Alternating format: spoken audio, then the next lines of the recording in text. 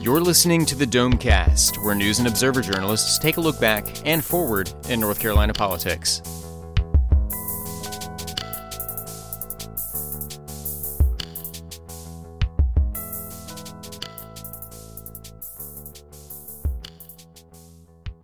Welcome to Domecast, the News and Observer's political podcast. I'm Jordan Schrader, hosting this week, and here with me are Don Vaughn, Will Doran, and on the phone, Brian Murphy, our D.C. correspondent.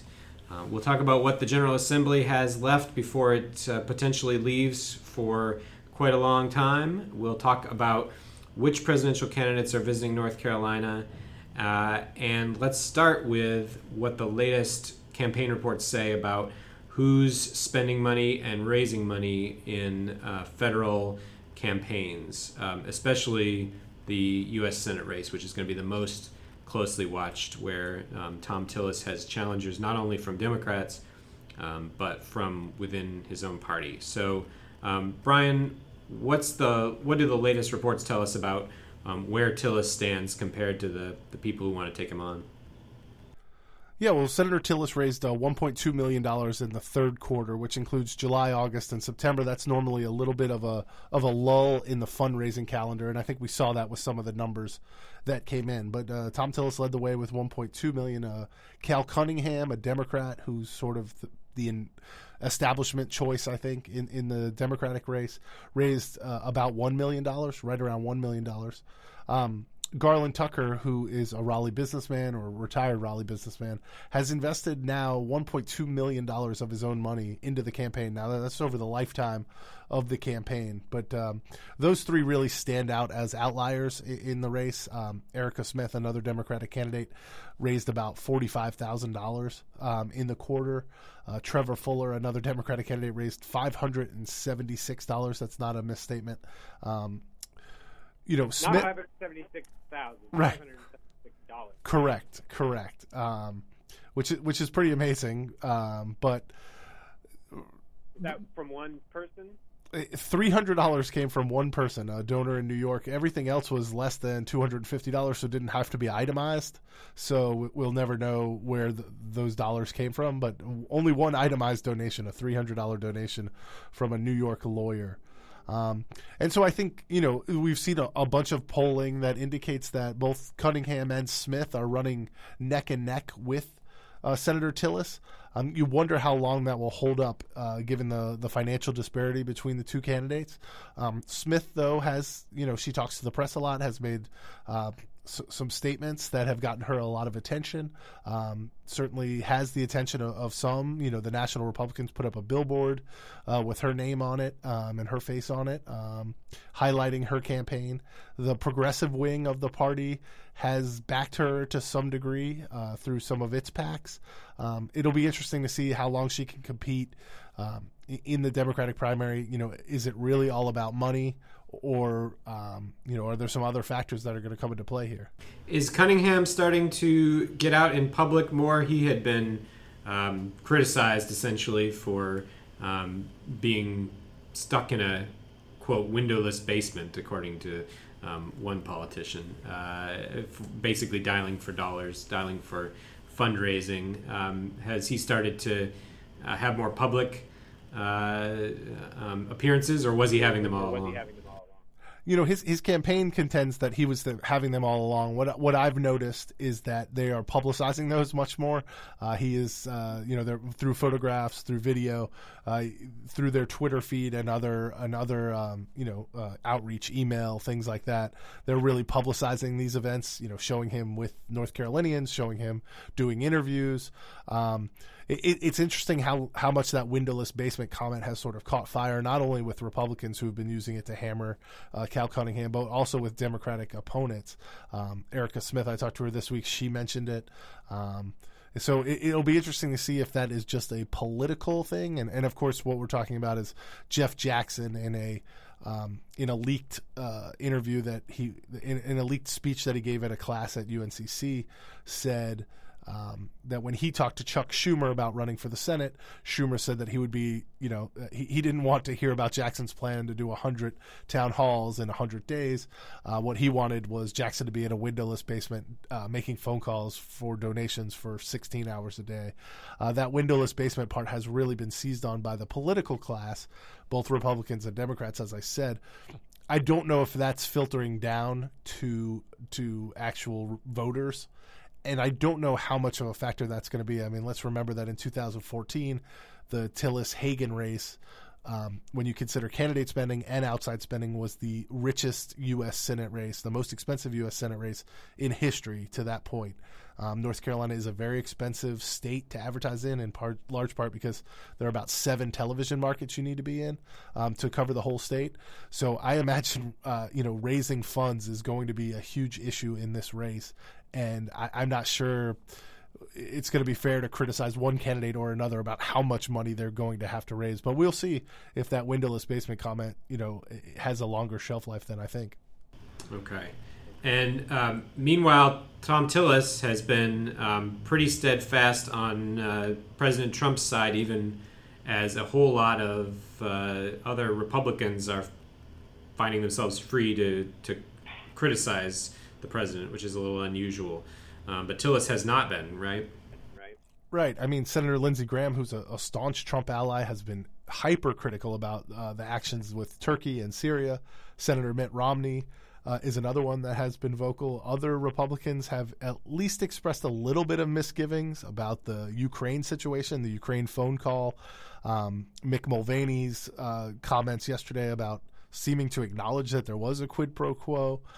So some Republicans have been willing to step out a little bit and if not be overly critical of the president, at least, raise some concern. Senator Tillis has not done that.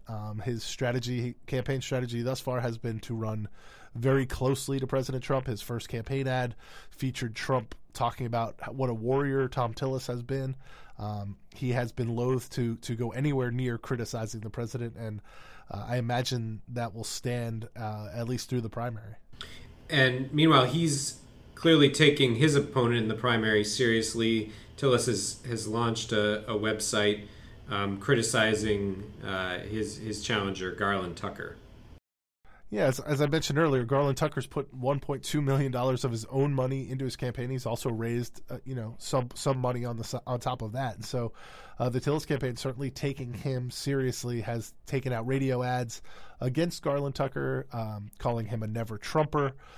Tucker did write an op-ed that appeared in the News and Observer right before the 2016 election, saying that he would vote for Trump, but it was a reluctant vote for Trump. It was a Trump is better than Clinton vote, and certainly expressed some misgivings about the president at that time, including some of Trump's personal failings. Tucker now says that Trump has been more conservative than he ever thought he would be as president, and backs him, and is really trying to make two issues the central focus of his campaign.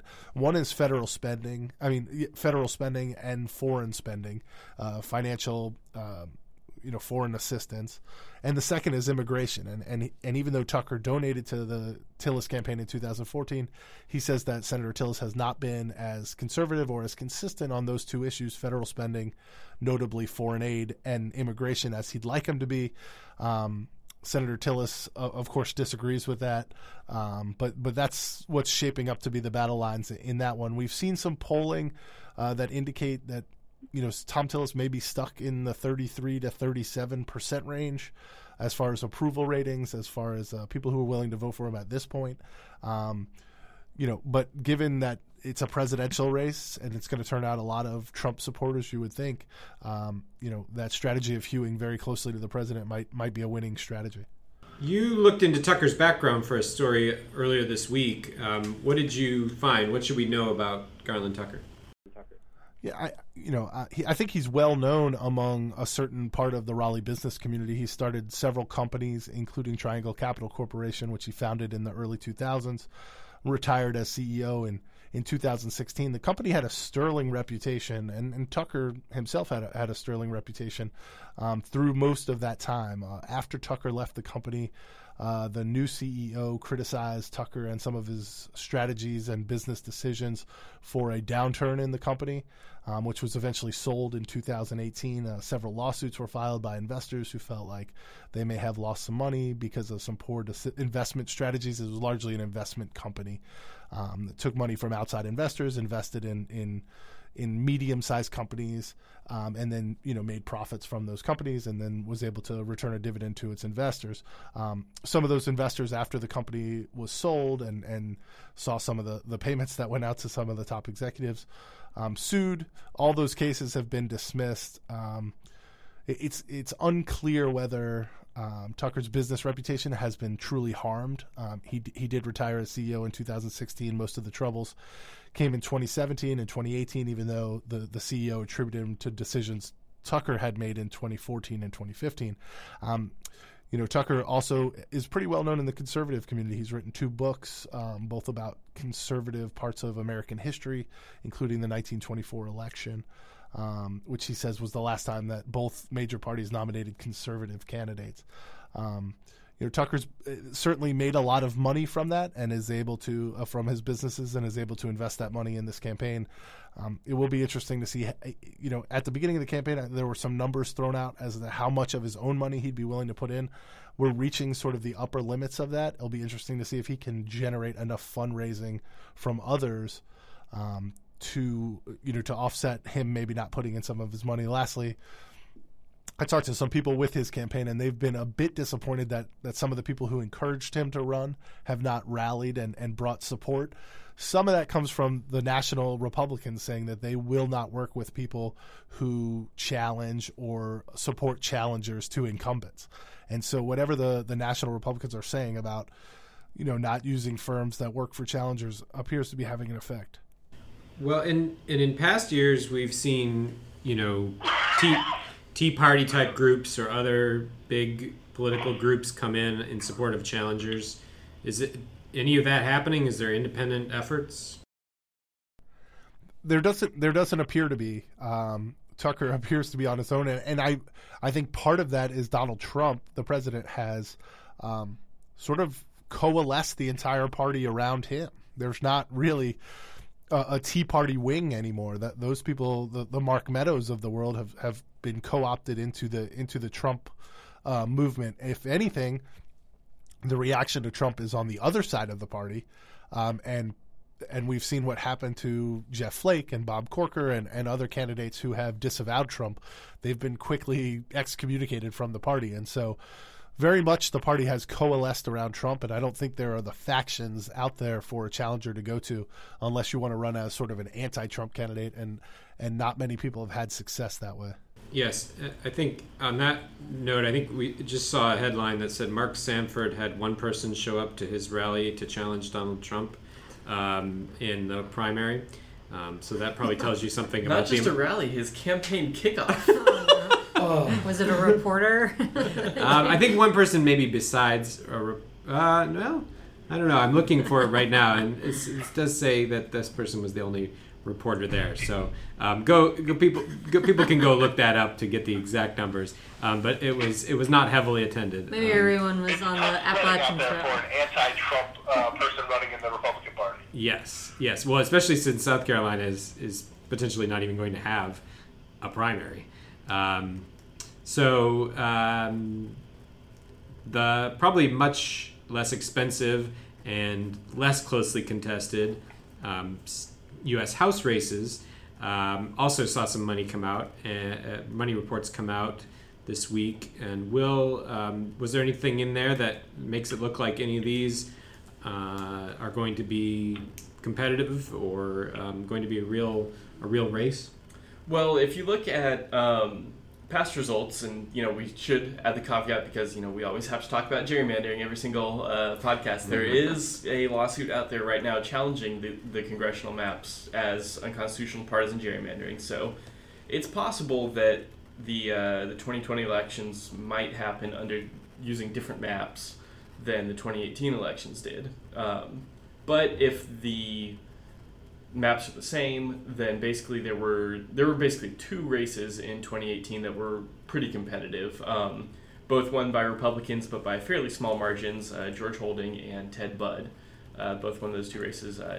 Ted Budd kind of out in the triad, and then George Holding here in the triangle. And Ted Budd raised a pretty decent amount of money in the third quarter, but Holding really didn't. And I've been trying to reach out to his campaign and to the National Republican Congressional Committee to basically figure out what's going on there.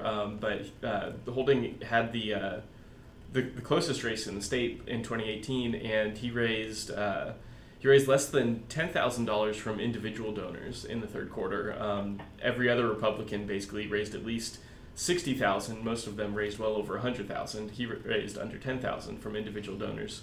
But he did get a lot of money from PACs, different various corporate groups, and so he ended up taking in around $175,000 in the third quarter, which was still it was lower than all of his Republican colleagues, except for Mark Walker from Greensboro, who raised around $100,000.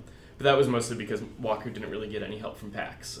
He ended up raising a lot more money from individual people than Holding did. He just didn't get the PACs coming in. But it'll be interesting to watch. Obviously, money is not the only reason why politicians win or lose elections, but to have the candidate in what had been previously the state's closest seat raising so little money from individual, quote unquote, real people. I'd imagine there's some national Republicans who aren't really too happy with that fundraising performance. Maybe we'll hear refrains of people telling him that he needs to get in that same windowless basement that that Cal Cunningham's been in. Right. It's going to be pretty crowded in there. I would point out two things. One, national Democrats are really going after NC2 in this election. They feel like it's probably the best opportunity to flip a seat of all the Republican-held seats.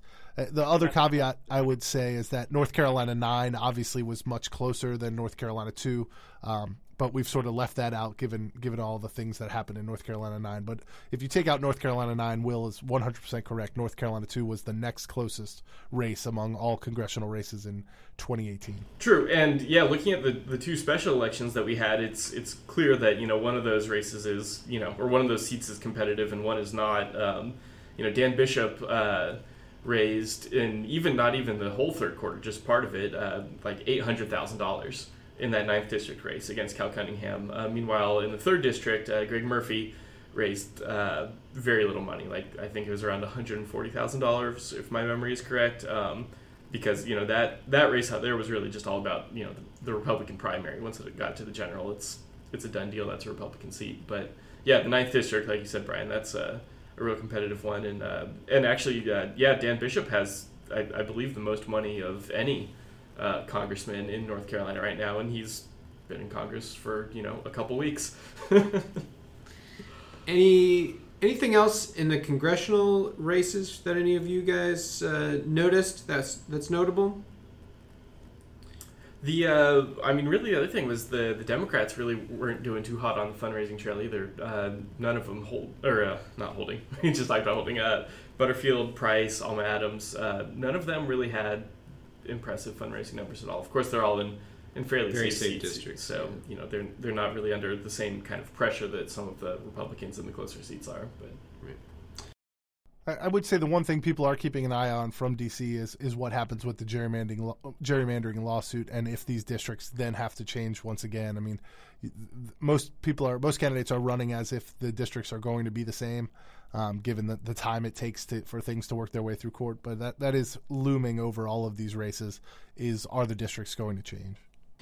We also saw the numbers for how much the presidential candidates on the Democratic side raised in North Carolina, and again for the second quarter in a row, Joe Biden was pretty far in the lead from North Carolina donors. Dawn, you have been tracking where the candidates have been going, and there haven't been too many visits yet, but we expect that to start ramping up pretty soon, since we're only 4 months away from voting in North Carolina's primary, and North Carolina is going to be part of the Super Tuesday lineup of states that I believe have award 40% of all the delegates in the Democratic race. So they've started to come to North Carolina. Where are they going, and where are they not going? Well, Biden is coming here next. He, on Sunday, October 27th, will be coming to Durham for an undesignated, quote-unquote, community event that late afternoon, evening, that they're already asking the public to RSVP for. And it'll probably just kind of be his sort of general campaign rally. According to the campaign, he's going to lay out his vision for America, listen to voters' concerns and ideas about restoring soul of the nation, rebuilding middle class, unifying the country, which is basically the same kind of stuff he's always been talking about. The last politician, or presidential candidate rather, that's visited Durham was Kamala Harris, and she came, it was a private/public event. She spoke, she was the keynote speaker at the Durham Committee on the Affairs of Black People's banquet in August. But that had been planned for months, and they invited her, and while she was here, she also spoke at St. Joseph AME Church in Durham the next day, and then had a campaign event in Greensboro, and then apparently had gone down to a fundraiser in Charlotte that wasn't part of the previous announcement. So Biden's thing will be a little bit different. He's kind of, we don't know what the event is yet, but basically he's coming to make his pitch to the Durham crowd, which, as most listeners know, Durham is overwhelmingly blue. Also blue is Chapel Hill, where Bernie Sanders came in September on his college tour, trying to, I guess, restart or start again this college student young voter following that he had. Of course, college students now were in middle school or high school the last time he was campaigning and got the momentum. And the students that Will and I covered that, and they're kind of just open to listening to everybody. So I think a lot of voters, maybe if they've already decided that they're not voting for Trump, and they'll just vote in the primary and decide who they want to be the Democratic nominee, or sort of giving everyone a chance. Of course, maybe older voters or more politicos are kind of entrenched in who they want. Elizabeth Warren hasn't come here yet, which is kind of a surprise. You'd think that she would get rolling over here since others have already come. Cory Booker barely came in. He came to a Charlotte church. You'd think Booker would have been here more since his dad went to NC Central University, and Booker was the commencement speaker there probably 5-10 years ago. And Castro came to Durham with the Fight for $15 an hour, the minimum wage protesters, and that was back in May. So it's interesting that these three candidates are all coming to Durham, which is obviously heavily Democrat anyway, trying to see who they can sway their direction. So we'll see where Biden ends up coming. He is probably also courting African American voters, the way Harris clearly was with the events that she spoke at. Of course, she is also. So we'll see how it goes. We haven't had Buttigieg or, like I mentioned before, Warren come through.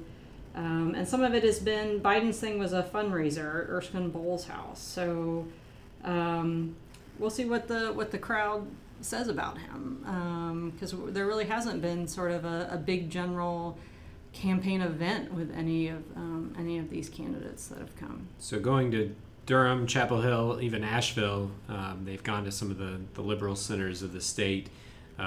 Charlotte, too, for quite a few visits, but a lot of these candidates are spending a lot of time in South Carolina, so it's fairly easy to duck over the border to Charlotte in coordination with a trip to South Carolina, who has one of the first four contests. But they haven't come to Raleigh, which I think is surprising because there are more voters here. I'm not sure what the political demographics are. I think it's about half and half, maybe, or maybe a little bit. I think it's heavier Democrat in Raleigh and not as much in the county.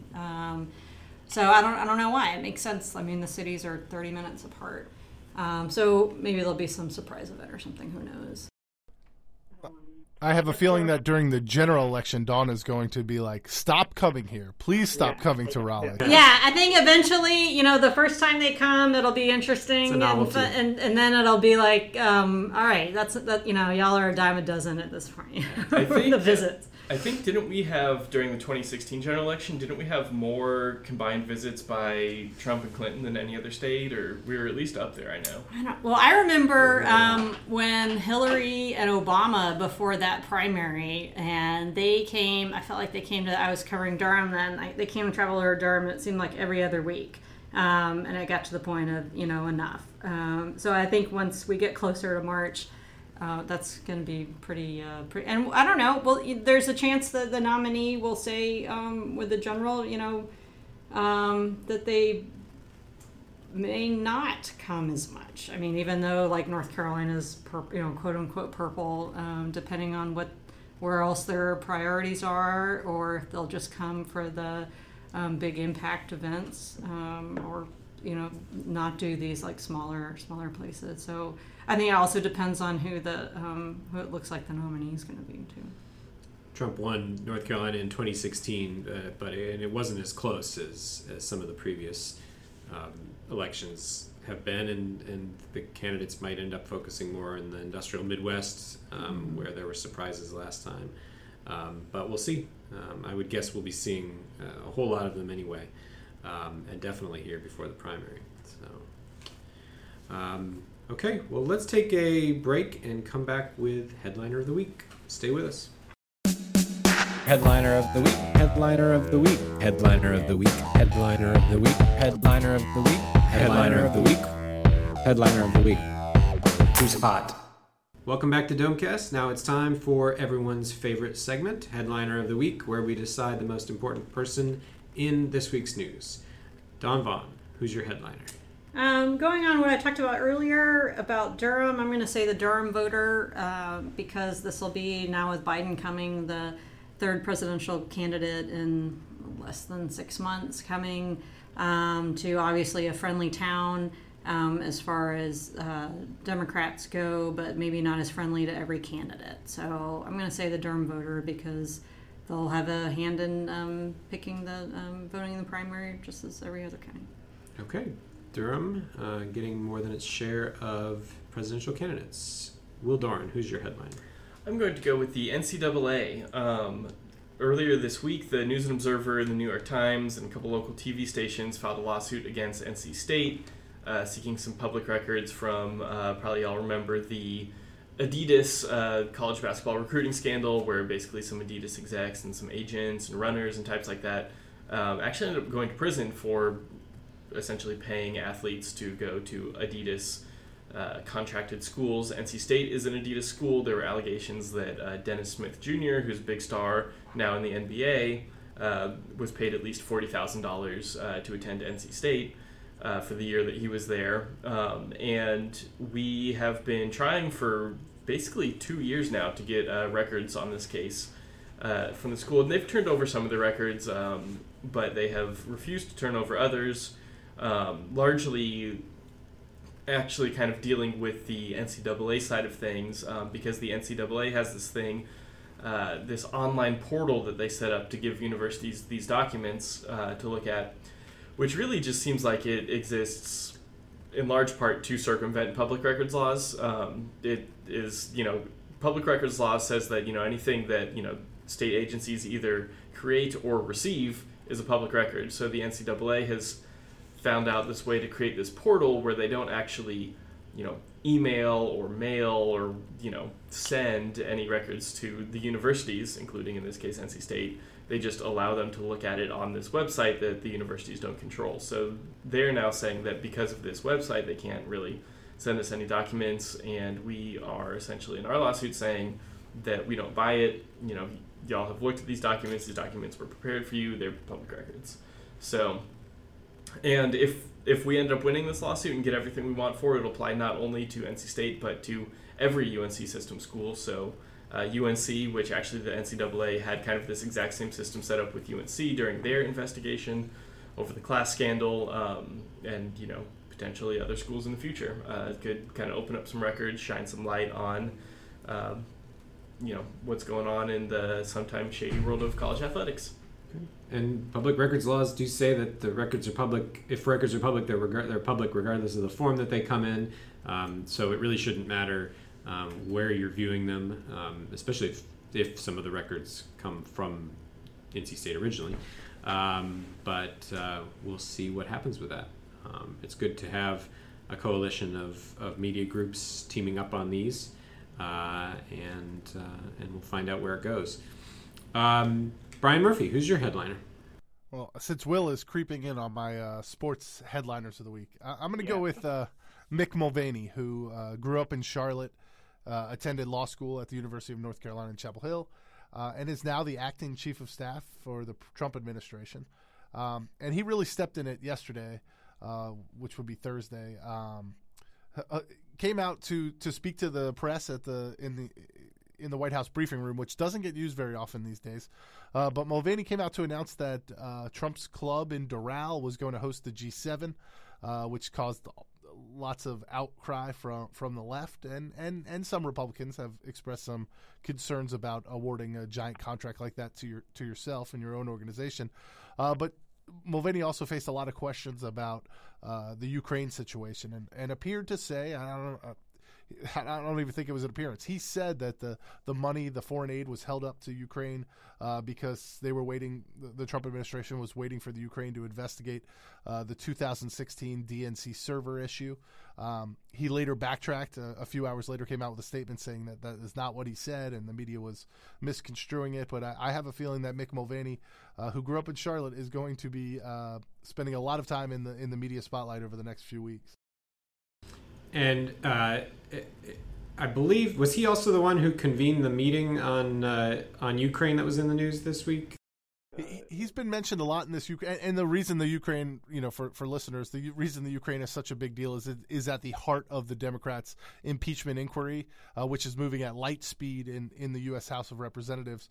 And so lots of people, from Rudy Giuliani to Rick Perry to Mick Mulvaney, are being drawn into the orbit of this, as well as sort of lesser known characters that are getting their 15 minutes of fame. Are all being drawn into this House impeachment, and I have no doubt that Mulvaney, he also works at the Office of Budget and Management, as the one who decided to actually stop those payments to the Ukraine, is going to get at least subpoenaed or documents subpoenaed by the House before long. Okay. Mick Mulvaney in the hat as well for Headliner of the Week, and I'm going to go with Mick Mulvaney for Headliner of the Week, and especially because it was a nice job by reporters questioning him yesterday, really following up very quickly on the fact that he said this as if it was not a big deal, and pinning him down to actually clarify what he said and clarifying it to say that this was one thing being traded for another, and then saying this happens all the time. And so it was really kind of a surprising exchange, but reporters did a good job questioning him. And so Brian Murphy is our winner this week, and that's it for Domecast. For Don Vaughn, Will Doran, and Brian Murphy, I'm Jordan Schrader. Catch us next week.